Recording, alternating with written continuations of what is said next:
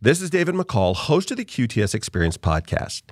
Cryptocurrency and being cash-free aren't the same thing. You probably knew that, but some of us don't. But the net result is the same, whether you use cards or Bitcoin or whatever. You don't have cash in your wallet. In the best case scenario, that can be freeing to just swipe or tap from your phone and the transaction's complete. You have a record and receipt. Amazing. Easy. The worst case scenario, involving privacy and control and all kinds of other things, I'm going to say for another day. My point is that cashless is here to stay and eventually dominate, which leads us to this conversation. What has been the impact on crime in general and street crime in particular? Dr. Richard Wright is joining me today. He is Regents Professor of Criminal Justice and Criminology at Georgia State University. He's written widely on matters related to crime and justice. I thoroughly enjoyed his TED Talk. He's been on a number of national programs. He and I today had this very important conversation on how technology that enables a cash-free world is impacting crime. It's fascinating, it's sad, it's a little alarming, but it's thoroughly enjoyable. I hope this conversation educates you and causes you to think. And now, here is Dr. Richard Wright. The most valuable commodity on earth today is data, how we make it, use it, move it, and protect it. My name's David McCall. Join me today for the QTS Experience. Maybe we start off with, one, why did you write and start a conversation about those things out for the public? And two, in whatever order you want, maybe a little bit about your background that sort of gives you a perspective so that you can comment on this. Sure. Well, I'm a criminologist, so I specialize in the study of street crime. I'd spent probably the last 2 or 3 decades hanging out with active criminals. I'm talking about not in prisons and jails, but on the streets. Okay. And did you say you're in politics? No, I'm sorry. Keep going. What I noticed throughout that work was that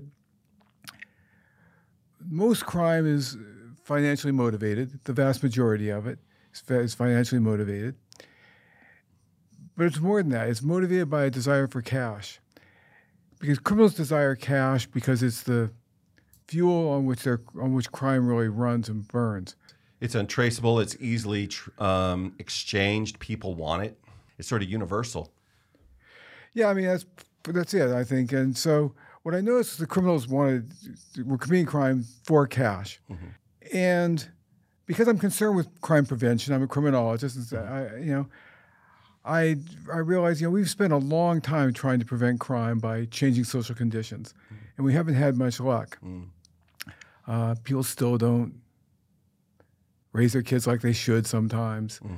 We still have poverty. We still have unemployment. We've tried to address these things. Right.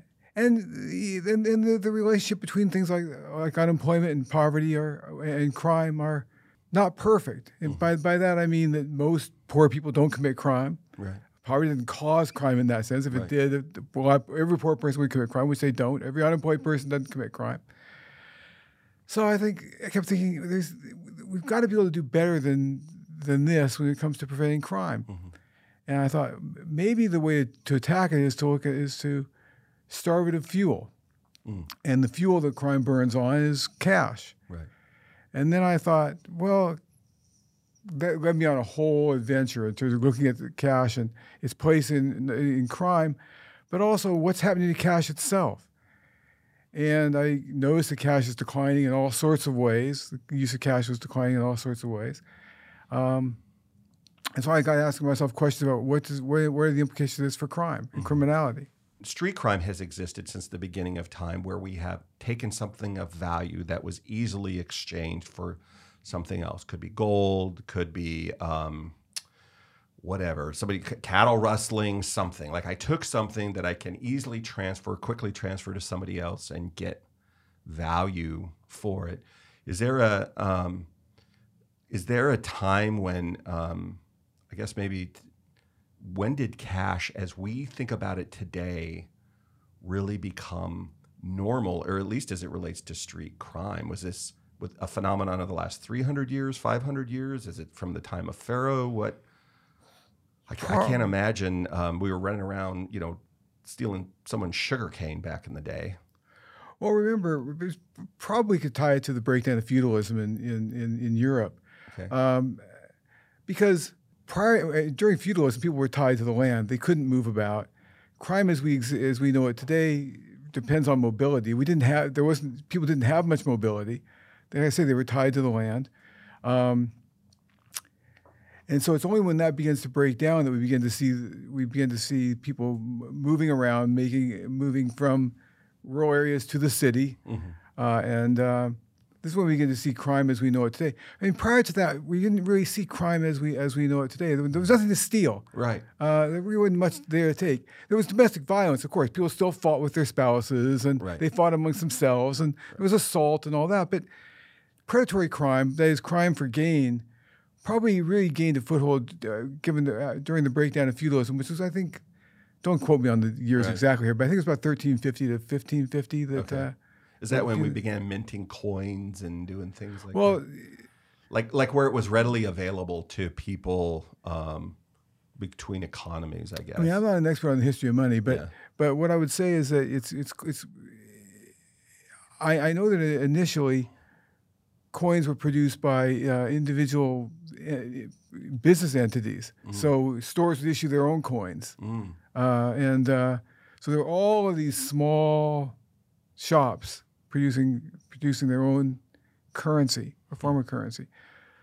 So that's really when I think when it really started. It is. And so as people were, transferring coin and later bills, the opportunity to, hey, let's hijack the king's courier, the Robin Hood stories or the whatever. We can hijack the chest that's being moved. In the Wild West, we had, let's capture the stagecoach that's transporting stuff, and woohoo! And that really didn't happen much before that, I guess.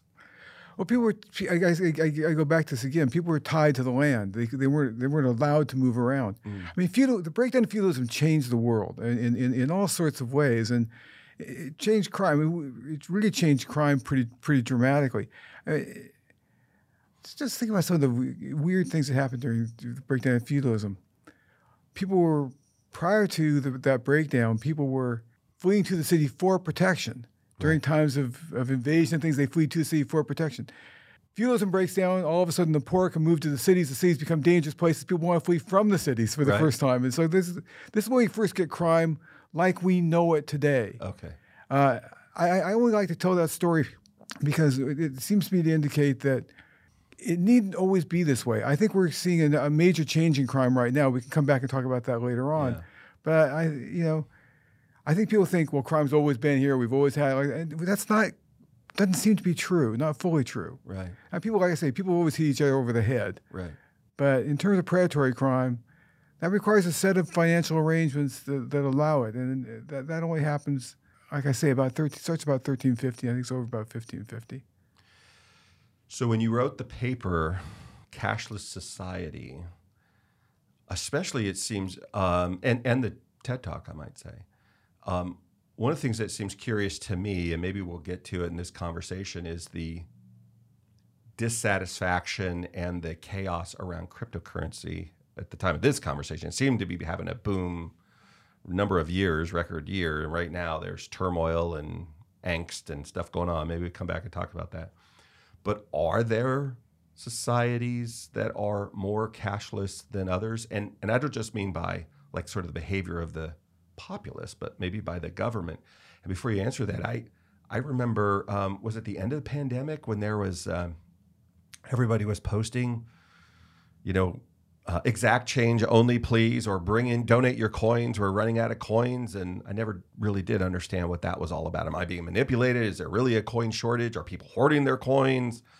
So as we start talking about this cashless society, are there places now where that's more adopted than here in the U.S.? Yeah, I mean, the United States is on the road to becoming a cashless society. I suspect. But certainly Sweden leads the way in terms of cashlessness. I told the story a lot. Even the homeless in Sweden take credit cards, which people don't believe, but it's true. How do you get a card if you're homeless? Does the government issue you the card? They're issued. I don't know exactly how they're issued, but they're issued, and the homeless carry them. Not all homeless carry them, but to support themselves, a number of homeless people sell a magazine called Situation, and they use a card reader to pay for issues because no one has any cash. Europe's kind of ahead of the United States in terms of cashlessness for a variety of reasons. France prohibits its citizens from using cash for purchases over 1,000 euros. If you're a visitor, you can go up to 3,000 euros and still use cash, but it's only 1,000 for residents. And the population says that's cool?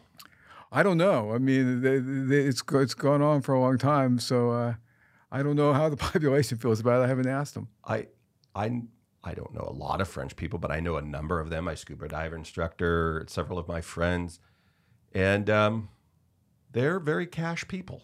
You know, they use they use cards. Like, we're not anti-cards. They use cards all the time. But it's not uncommon to go get a debit card to get cash, to use cash. Like we for one reason or the other, none of them, so far as I know, nefarious. But it is that surprises me that that there would be, like, if I'm homeless, how do I get these magazines? Is it like a paper route? Somebody comes by and drops me off my stack of magazines, and then I use my card to pay for them, and then I turn around and I sell them, and like, that just seems like such a foreign concept.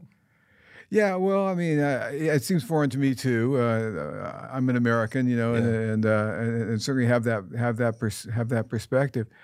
But you know, people have moved to cashless for all kinds of reasons. I mean, in Somalia, you know, they went through a period of time when cash was so devalued, it was impossible to carry enough of it around to buy anything. And there are great pictures of people building houses out of stacks of cash. Yeah. Because the cash was essentially worthless. So in that context, it was a lot more convenient to have a card, right. or they actually use mobile phones to make most of their transactions in Somalia. But you know, cash can become devalued, and once it's devalued, how do you carry enough of it around to buy anything? Mm-hmm. We all know these stories about massive inflation and what people going to a store and its price have doubled in the time they were inside and all that. Right. So you lose control as a human being. I mean, before we talk about the advantage for a criminal, for me as a human being, I like the convenience of using a card when I deliberately want to track a transaction, or if I go buy an airplane ticket, or I go buy a big purchase. I don't want to go buy a car with a briefcase full of cash. And I want a receipt. I've got an electronic record. I have some imagined protection built in because the credit card company is going to help me if I say, hey, I was defrauded or something happened. They didn't deliver when I ordered it. I don't have to deal with a traveler's check or a money order or these other things. So I love that. But my regular day-to-day, I do think I'm an outlier because I got cash in my pocket right now. I'm reluctant to say how much because I don't want to become a victim of street crime. It'd be like the one person that they could hustle and have success with. But it's I love the flexibility and convenience that cash gives me. So in a cashless society, I mean, in France, do they still have change in a register, or are you just or Sweden or whatever? I guess you're just screwed. It's all card, and you get tracked. How does that impact the rest of the citizenry? Yeah, I don't know. It's interesting. People. I'm agnostic on the declining cash. I could go either way on it. You know, right. I carry some cash myself, right. and all that. I'm often accused of being an advocate of a cashless society. I'm not an advocate of a cashless society. I'm just an observer. Right. To me, it's declining, and right. it's declining dramatically in many ways. You know, there are blips. There are times during the pandemic. There were areas in which there was an uptick in the use of cash, because the inflation that followed the pandemic caused some people to switch back to cash because they found it much easier to track their spending, to keep track of their spending if they're using cash. Right. They didn't like cards. They felt that they couldn't control their spending very well. Right. So they went back to cash. So there are blips, but in general, the trend is downward. So we're moving away from cash for all kinds of reasons. But lots of people don't like that movement, and the main concern is privacy. Sure. You can track. It can be tracked. There are some real disadvantages in terms of privacy. There's no doubt about that. On the other hand, there are some pretty big advantages. You talk about the protection you get. Mm-hmm. For example, if a poor person who's dependent on cash loses their money, they've lost it. Right. You and I lose something on a credit card, we call the company, right? And that's our problem solved, right? We get some or all of it back. Yeah, right. So it's a big difference. And from a government standpoint, I know people aren't will not like this 100%, but if you're trying to do things like fight income tax evasion, fraud, things like that, much easier to do in a society without cash, because a cash-based society, it's pretty easy to hide money. Well, we'll come back and talk about that because the libertarian in me starts getting the hackles up. But I want to talk about that if we get time later. But so, what's the impact then on street crime? We've actually done a study to look at this. What happened is that. The government in the mid-1990s, as a way of trying to make the welfare distribution system more efficient, Congress mandated that all states move to electronic benefit transfer for welfare payments. Now, welfare payments are an interesting measure because welfare payments are dispersed in poor neighborhoods. Poor neighborhoods have high rates of street crime. Mm-hmm.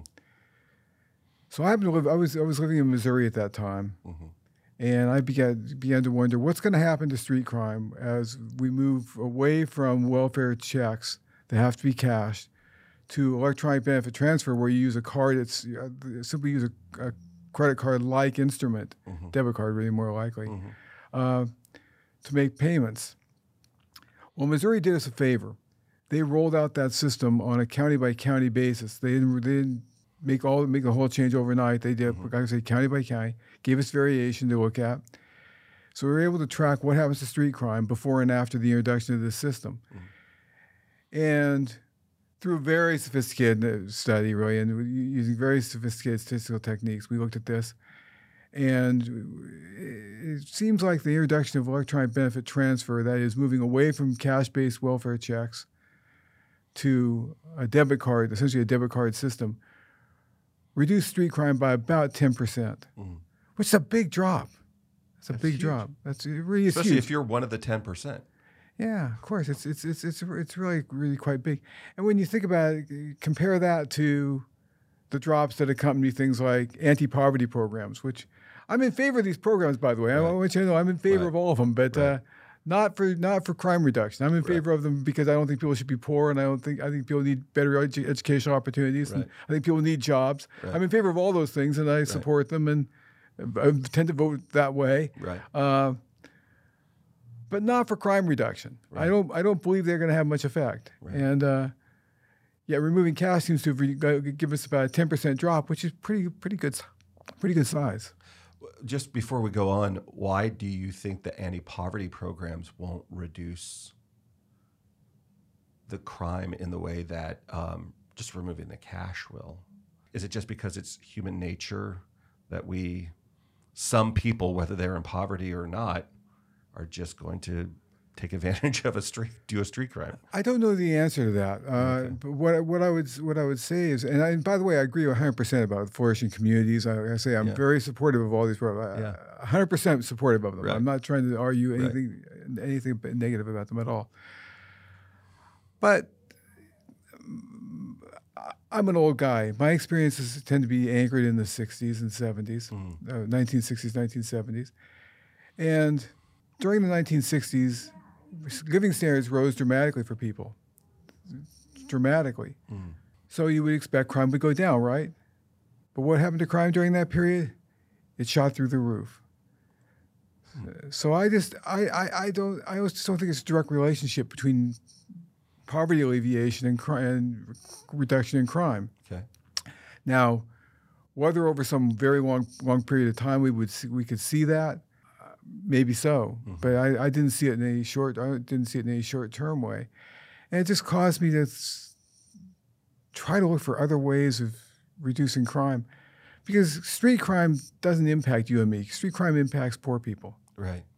It's concentrated in poor neighborhoods, and it affects poor people far more than it affects you and me. I did most of my work in St. Louis, a little in St. Louis, because it's a different state, and so I didn't do much of my work there. But the two are so closely associated; they're just the river between them. Right. So if you're a criminologist working in St. Louis, you're likely going to be working in East St. Louis some too, which I did. So I know it well. Right. I've never been robbed there, by the way. But Right. Well, I just think that it's interesting, when you're describing this idea of cash versus poverty and its impact on crime. I don't know that it's a study. I just remember a conversation where somebody very similar. It wasn't so much about poverty, but it was about education and opportunity and stress levels and its impact on alcoholism in this particular conversation. And I was like, oh, was it because of all of these other social changes they made? And I said, no. It was because they ran out of alcohol. It was very hard to get alcohol.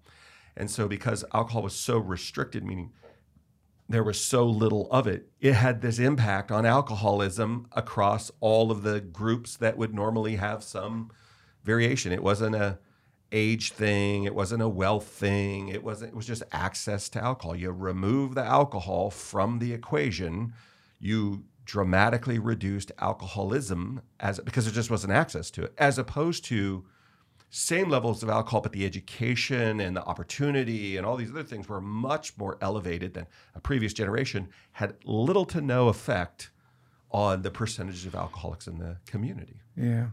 Well, this is the thing. Situational change sometimes beats trying to change people's hearts and minds. I mean, just change the situation. Again, I really want to stress that I think these are worthy goals. Sure. I mean, changing human behavior is a wonderful, wonderful thing. Making parents love their kids more is wonderful. Right. Improving education is wonderful. Alleviating poverty, I'm in 100% in favor. I'll raise my taxes. I'll pay. I'll pay toward it. Right. I got no problem with any of this. Right. I just don't think it's the way to. It's not going to impact this statistic. It will impact other things. And maybe down the road, maybe somewhere down the line, we'll see a change that's worthwhile. Maybe that change will be more deeply embedded, and maybe that'll be a really good thing. We've been trying for a long time without a great deal of success. Yeah. So we're saying that where we see cashless, is this universal? So is this an impact? Is there studies like in Sweden and France where, as opposed to the United States, like in the United States, the impact on having dramatically less cash. I think at one point you said we use it, 40% reduction in cash or something like that, maybe even greater. 50 years ago, there was about 80% of transactions were cash based. Okay. Now it's way less than half. Okay. So this huge situation. It's a huge drop. Are we just having less street criminals, or is it shifting? Because nature abhors a vacuum. I'm curious, what's the impact on crime in this new world? From about the mid-1990s, you probably know there's been a gigantic drop in crime. Now, after the pandemic, we're seeing an increase now, and I don't know the reasons for that. The pandemic changed things and made the dynamics very different. I don't know what's going on in that respect. But there's been this long-term decline in crime from about the mid-1990s until the pandemic, essentially. And people have talked about this and called this the Great Crime Drop. But in fact, it's not. I don't think it is a drop in crime. I think it's a great shift in crime. Crime has moved upwards. It moved online. It's digitally based. And there's been a huge increase in cybercrime. And that increase was occurring during this whole supposed crime drop, which was really a drop in street crime, which is what we saw and noticed. Problem is that we were measuring cybercrime. We didn't have a mechanism. We weren't used to it. We didn't have a way to measure it. We didn't know what was going on. Right. But we know that it really increased dramatically, and now we see this all the time. I mean, my God, it's incredible. Now the question is, who's behind all of this? I keep saying that this shift in crime hasn't just changed crime; it's also changed the victims. It's also changed the offenders. Prior to the rise of cybercrime, really, the people who were victims of crime were poor people. Crime was restricted pretty much to street crime. It was concentrated in poor neighborhoods, and that's the victims were. I was never going to really experience street crime, given where I lived and all that. Now, of course, with the rise of cybercrime, I mean, my card identity is still. I mean, I'm changing my credit card constantly. Yeah. Just heard the other day, T-Mobile had a breach of 37 million users. Yeah, I was one of them. I'm one of them. Well, yeah, like I say, it really has changed the nature of victims, because of the digital divide, poor people have less access to technology. And that victimizes them in a certain kind of way, if you think about it. But it's not. It makes them less likely to be crime victims in many ways, because they're not situationally. They don't have the capacity to get involved in these cybercrimes, right? Get wrapped up in them, be victimized. So all of a sudden, the criminal the victim population starts to look a lot more like you and me. Yeah. And that's kind of interesting. Now the question is, how is it changing offenders? Because I have a debate with my friends who are my criminology friends, and I have debates about this. I don't know the answer. I could be wrong, but I'll say I don't think the guys I know, the criminals I know and have hung around with for many, many years, I don't think they have the capacity to switch to they're not going to become digital criminals overnight. They're going to be left behind. So I think the offenders in this case is a different group. Now, some of my friends say, look, the technology's gotten so inexpensive and so easy to use. Although I don't know, I don't know if it's easy to use, but has become so widely available, so cheap, and so easy to use that they're just moving over. I think they're being left behind. I think we're creating a kind of a new feudal state with people kind of locked into place by a digital divide. They're unable to break through. They're tied to a place or simply by their lack of access to technology. They're unable to break out of that. I could be wrong, like I say. I'm well aware of that, but it seems to me that that's a distinct possibility. My wife asked me a few days ago, what's happened to all these street criminals that have been driven out of street crime by the rise of technology? And I live in the city, and I looked out the window and I said, they're right out there, sitting waiting in a food line. I don't know. Maybe I'm wrong, but I suspect not. A friend of mine lives in Seattle. And he said, maybe it's happening in a lot of other places too. We're losing shop after shop after shop because way street crime works now is they just come in the shop and they grab stuff off the shelf. They don't even run out anymore. They just grab stuff off the shelf and walk out the door. Yeah. They not just high end, they go into a Target, Walmart, They go, before somebody might snatch and grab and leap the turnstile and get out. And stores have, for a while, they just set a policy, look, like we don't confront people because we don't want the liability of them getting hurt or us getting hurt or the cops. We'll report it, we write it off as loss. He said, now they're shutting down. And he said, one of the most beautiful cities in America that's always had a heart for people in the margins. And, we have these wildly successful organizations here. And whole communities of people have moved here from other parts of the country. And like you, he would say, look, I deliberately live here and stay here and happily pay a tax and give up certain privileges that might exist in a different state because they think differently, which is how I love America for that. You know, if you want a dry county, have a dry county. You want a wet county, have a wet county. You vote, as Ben Franklin said. So many businesses have closed, or you come to the door, you tell them what they want, they'll bring it to you. Then you pay them, and then they hand it to you, or whatever, some version of this. But the city's dying. The crime, the petty crime, the hassling of tourists. Tourists are starting, going to TripAdvisor or these other places. You see more and more where people say, we're not coming, we're not coming. The most beautiful, interesting, welcoming parts of the country are being inundated by, maybe it's the same group of people where, or other groups of people where this is a response, or maybe it's just a coincidence. But it is, for sure, crime is dramatically changed in those parts of the country, at least in his city. Yeah, it's really interesting to think how the offender population may be changing. And like I say, we don't really know the answer to this. I just find it very hard to believe that that they've moved into digital criminality in any large groups, any large numbers. I'm sure there are individuals who have, of course. Sure. But I just have a hard time believing that. I mean, I know a lot of street criminals, and they've got gigantic drug problems. I mean, almost to a person, they have gigantic drug problems, drinking problems. They're caught up in a life that's going nowhere. And so, how do they do that without cash?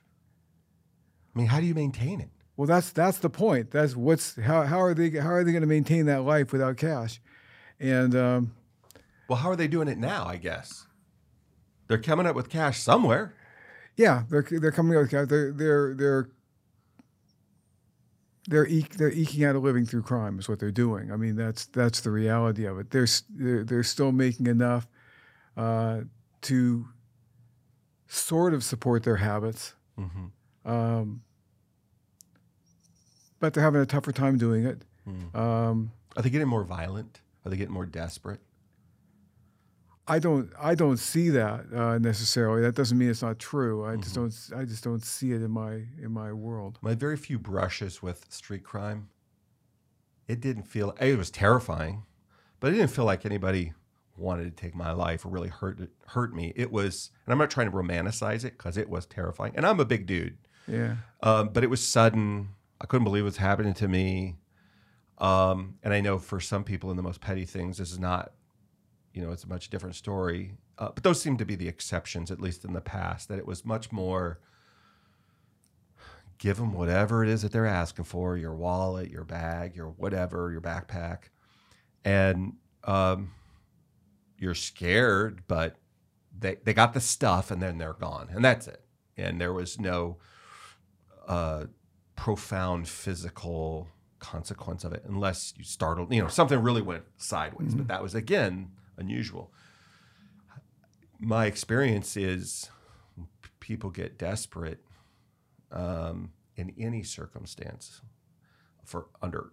we see it over and over and over. If I feel like this is my one and only opportunity this week to get a score or to get a meal for my kid or to whatever, I might react much more strongly than I might have in the past and make it much more dangerous for myself and for other people. Street criminals act out of desperation. I mean, they are almost by definition desperate.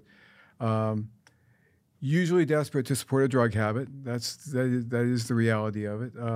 But they enter these situations pretty desperate. Whether they're more desperate, I don't know. That's a quantitative measure I just don't know the answer to.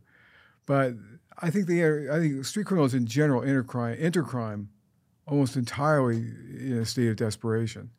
That's what kind of drives their criminality. Do you think for people that are not street criminals today, as we get more and more cashless, the things that they might not want tracked through a cashless system that maybe we create more, I don't know if we'd call them street criminals, but maybe those people that would normally be on the fringes, maybe I don't, I pay somebody a little extra cash to take this oil or this gasoline and dump it in the landfill instead of paying the taxes and taking it and disposing of the same place. I mean, I'm trying to think of examples, but maybe people that would not normally they're not trying to support a drug habit necessarily. Or it's more, yeah, it is white collar. It's white collar, and they have drug habits too, just like people on the street do. But just because of their circumstances, they're more affluent. And they can, quote unquote, afford it. But they don't want it tracked, so they do it with cash. But in the future, they can't do it with cash. And if you can't do it with cash, it can be tracked. So I wonder how this is going to impact that world. Yeah, I don't know how it's going to. I don't know how it's going to impact the world. I certainly hear from people all the time about this and big concerns about privacy. Yeah. Like I said, I don't know where I ever got the reputation for being an advocate for cashlessness. Yeah. I'm just an observer. No, you're a reporter, right? It's happening. I'm agnostic. I think there are some huge advantages, and I think there are some huge disadvantages. Libertarians don't like the idea of a cashless society. I understand that. 100% cashless society. That would be me. I'm pretty libertarian, at least when it comes to this. Yeah, I don't know if you're in the minority at all. I think you see the world from your own perspective. And I hear from people who are not happy with the idea of a cashless society. I hear from them a lot. So my guess is there's a fair few people who feel that who feel that way. I'm for some reason not particularly bothered by it one way or the other. Like I say, I'm agnostic about the idea of cashlessness. I just think it's on the way and it's going to be here. Yeah. And if I have any feelings about it, I think it's something we have to figure out ways to manage that. And I'm at a loss for how do we manage it. How do we protect privacy in a world that's entirely cashless, for example? Things like that. Well, I think it's an illusion. I think the privacy we think we have really is illusion. Probably we could do a whole podcast on that. It'd be very philosophical. What I would love to know is, you started to say this, there's almost a new feudal state. So I don't want to see people that are on the margins already. Just imagine you're not a criminal, but you live in the criminal world. You're a kid born into that world. You're a single parent mother or whatever. There are people that live in that world that are in the margins already, that don't have easy access to the tools or the things that they need, that they could acquire cash in the past and escape from, assuming they're able to avoid a significant criminal interaction. When you think about that, do you ever think about how we can help that group of people not to become better criminals, but to escape that potential feudal future? Well, of course, first of all, the first thing to say is the vast majority of poor people aren't criminals. Yeah, overwhelmingly. Overwhelmingly. In fact, I would say are spectacularly moral and kind. Yeah. And I'm not saying that as a political, for air cover. That's just my experience. Easily 2/3 of my relatives, one way or the other, are either from that group or in that group. Yeah, I agree. So the vast majority of people in poverty are not criminal, and the decline in the use of cash. I mean, like I say, I live in the city, so I regularly encounter on the streets homeless people. I mean, it happens to me many times every day. And I'm frequently asked for money, which I frankly would be more than happy to give them, but I don't carry cash. Right. And, when they ask for money, often I think reluctantly even, but sometimes they'll just look at me and say, I know you don't have any cash. And it's true, I don't. I don't have any cash. So this is I think an example of what you're talking about. I mean, it's one of the sources of support was the small amount of cash you could gather on the street, and now you can't get that. Right. And this is not an uncommon thing. I mean, like I say, a person will look at you and say, I know you don't have any cash. And I've seen other people on the street saying, I don't have any cash. I'd be happy to give you some money, but I don't have any cash. I suppose there are solutions to that, but it's. I mean, I've often wondered whether you should put card readers on street corners, and so people can make deposits and make contributions to the local homeless population, and somehow come up with a way of fairly distributing that money amongst that group. But you can see all the problems with that. I mean, Yeah, for sure. You can see a million problems with that right from the start. So I don't know the answer. Yeah, that's one of these days. If it's a corporate podcast, but I would love to have a conversation with a couple people that are well experienced in the not just the homelessness discussion and all the complexities of that, but also the economic impact, not pre-pandemic. I mean, just last 10, 15 years, and maybe the next 10. So that would require a significant breadth of experience and maybe some economic background and research and study and whatever. So probably these folks who come from the academic world, and maybe even two people where you've got one that has a particular view and the other that respectfully, maybe there's some overlap, but doesn't entirely see it that way. Because I don't know what the phenomenon is, but having grown up mostly in the West, or if at least we didn't live there, we visited there all the time, LA, San Francisco, and a little bit in the Northwest.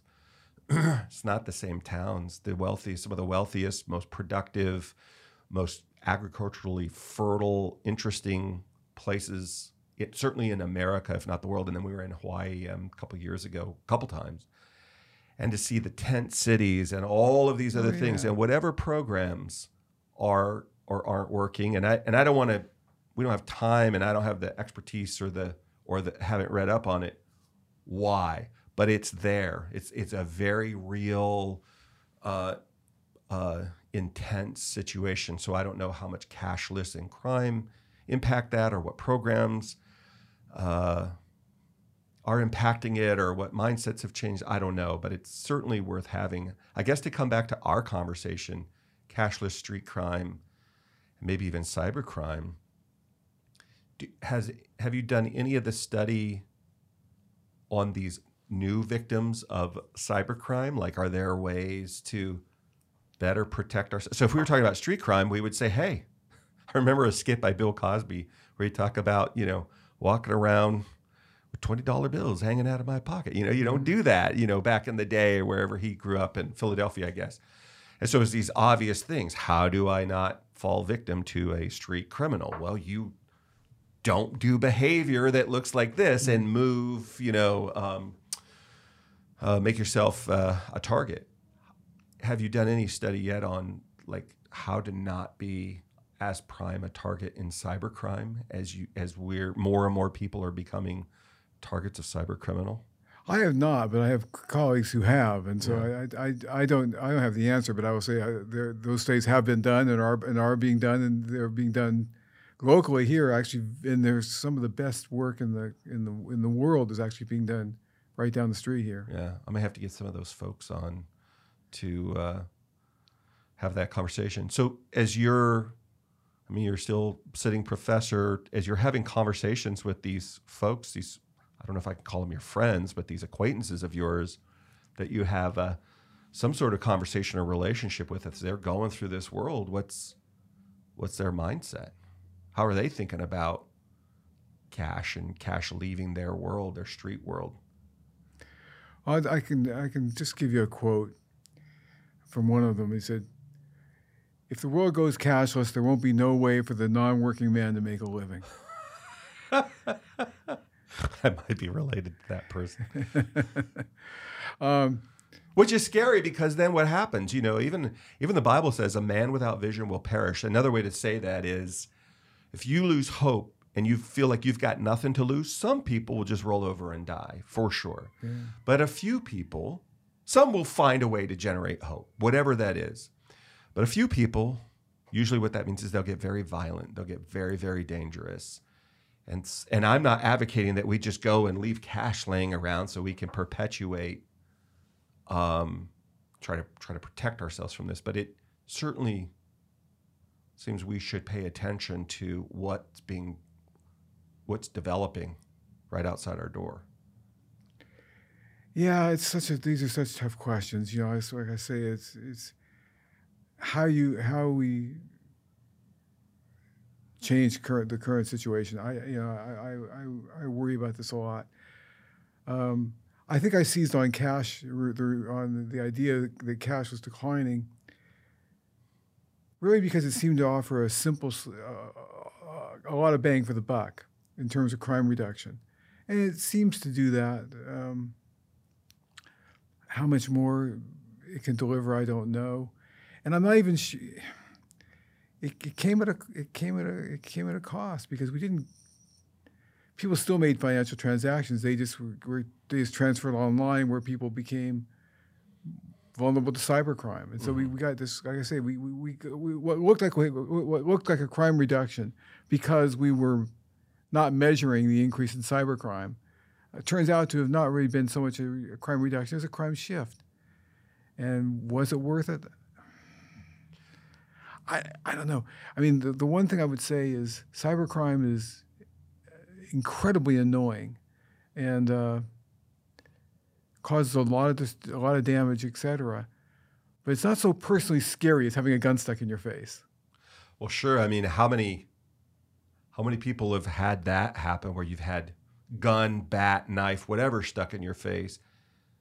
Probably not that many people, but they'll never forget it. You almost get PTSD from it, as opposed to how many people have been a victim of cybercrime. Oh yeah. Well, like I say, I've asked that question publicly before in big talks, and if you ask them how many people in the audience have been robbed, 2 or 3 people put up their hands. If you ask them how many have had their identity stolen or their card details compromised, all the hands go up. Right. Virtually every hand goes up. So, and if you change the time frame to this week, probably nobody there was going to raise their hand about robbed, and everybody else will still raise their hand this week or within the last 3 weeks. Yeah. They or a family member have had some shenanigans. Yeah. So for me, it's just been this.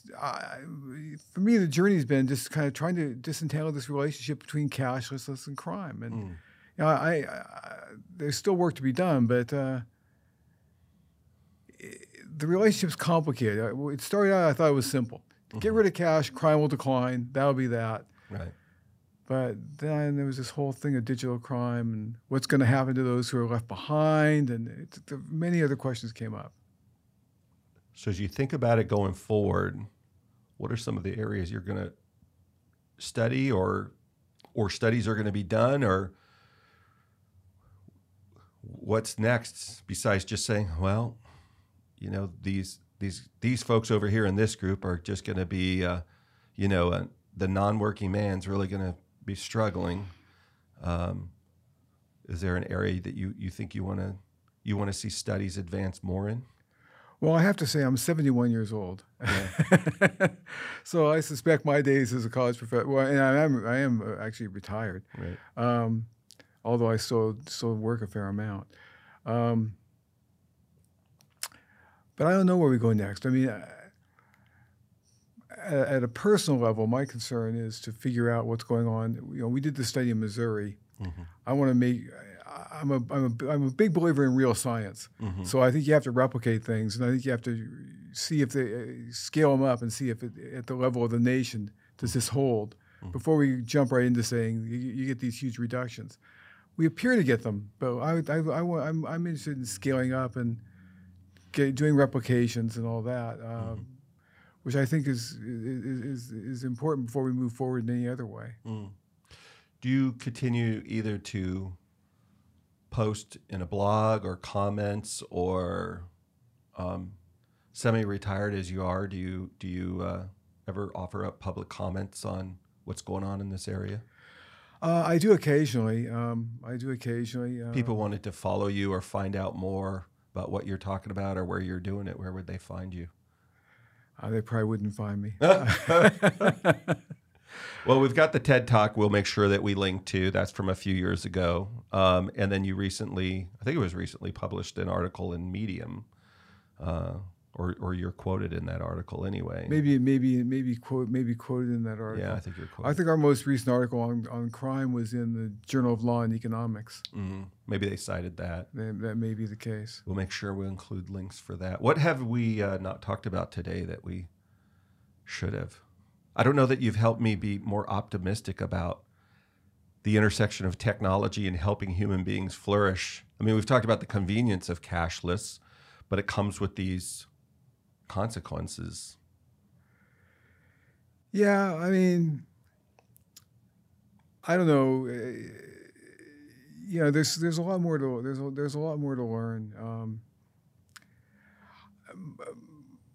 My main message is that whether we like cashlessness or not, it's on the way. Mm-hmm. I think for all kinds of reasons, it's here to stay. And cashlessness was accelerated. First of all, let me step back for 1 second and say that the move away from cash, or the relationship between cash and crime, has been recognized for a long time. I mean, for example, when you see on gas stations, petrol station or gasoline stations, front door, only $20 is kept on this premises. That's a recognition that there's a link between cash and crime. And so I think for crime prevention reasons, businesses are going to continue to move toward cashlessness. And I don't think there's any stepping back from that. So I'm afraid we're going to have to learn to live with a cashless society. And I think it's going to be here sooner than we think. Mm-hmm. And so my message is I'd like to see people thinking about this a little bit more and trying to figure out how we adapt to that kind of a world, and what we do about things like people who have been left behind by that in that movement. Because, well, humanity demands that we do that, or just humaneness demands that we do that. But also for matters of self-preservation, we don't want to create a group of people who have nothing to lose. Mm-hmm. I agree. It seems like there's a couple things right now that are,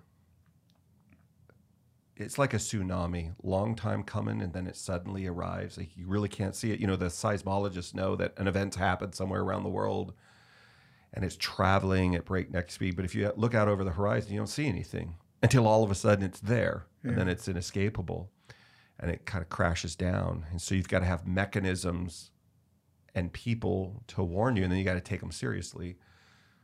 But between the legalization of marijuana, where there's so many interesting conversations for me, I cannot stand the smell of it. It's not my thing. I have no romantic relationship with it.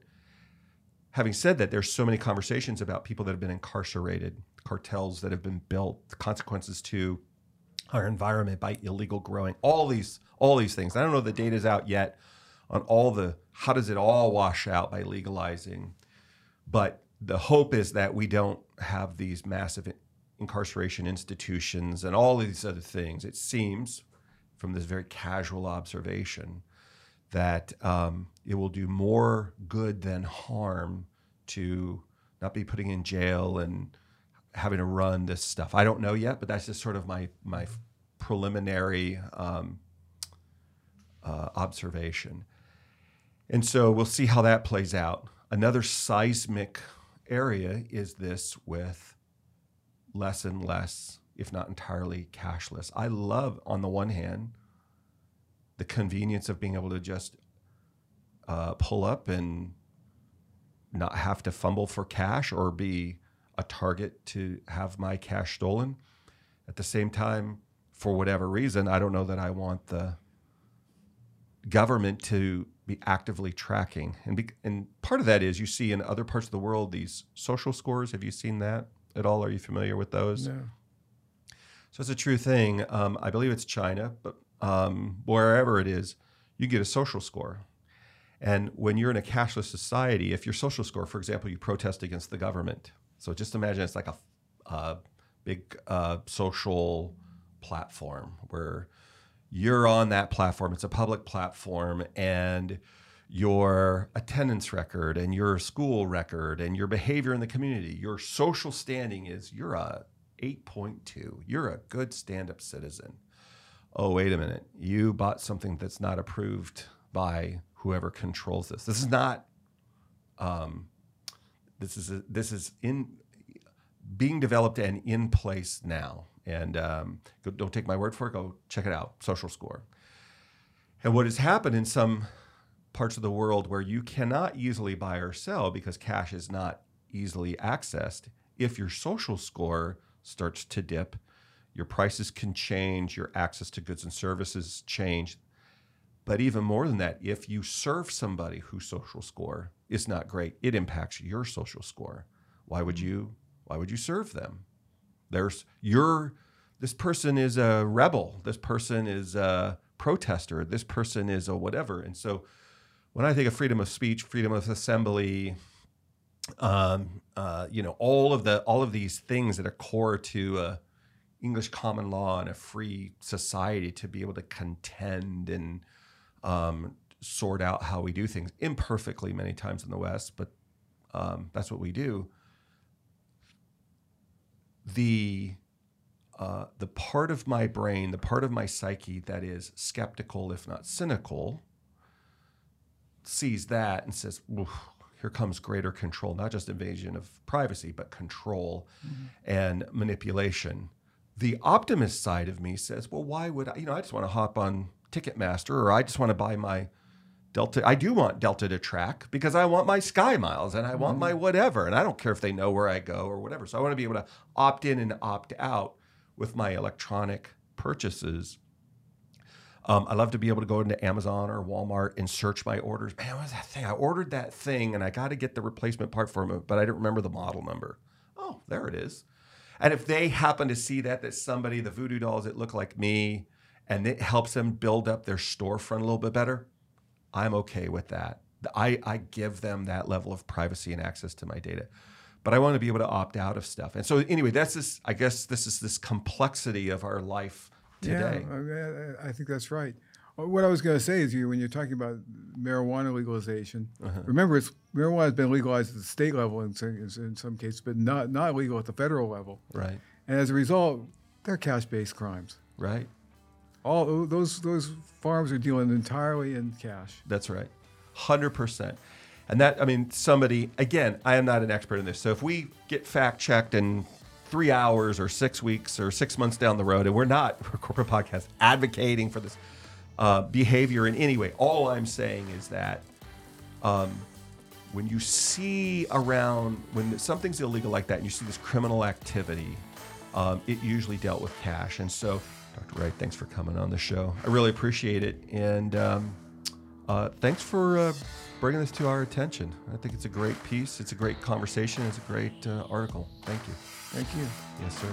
Hey, if you enjoyed the conversation, please like. And if you loved the conversation, please subscribe. We'll see you next time on the QTS Experience. Take care, everybody.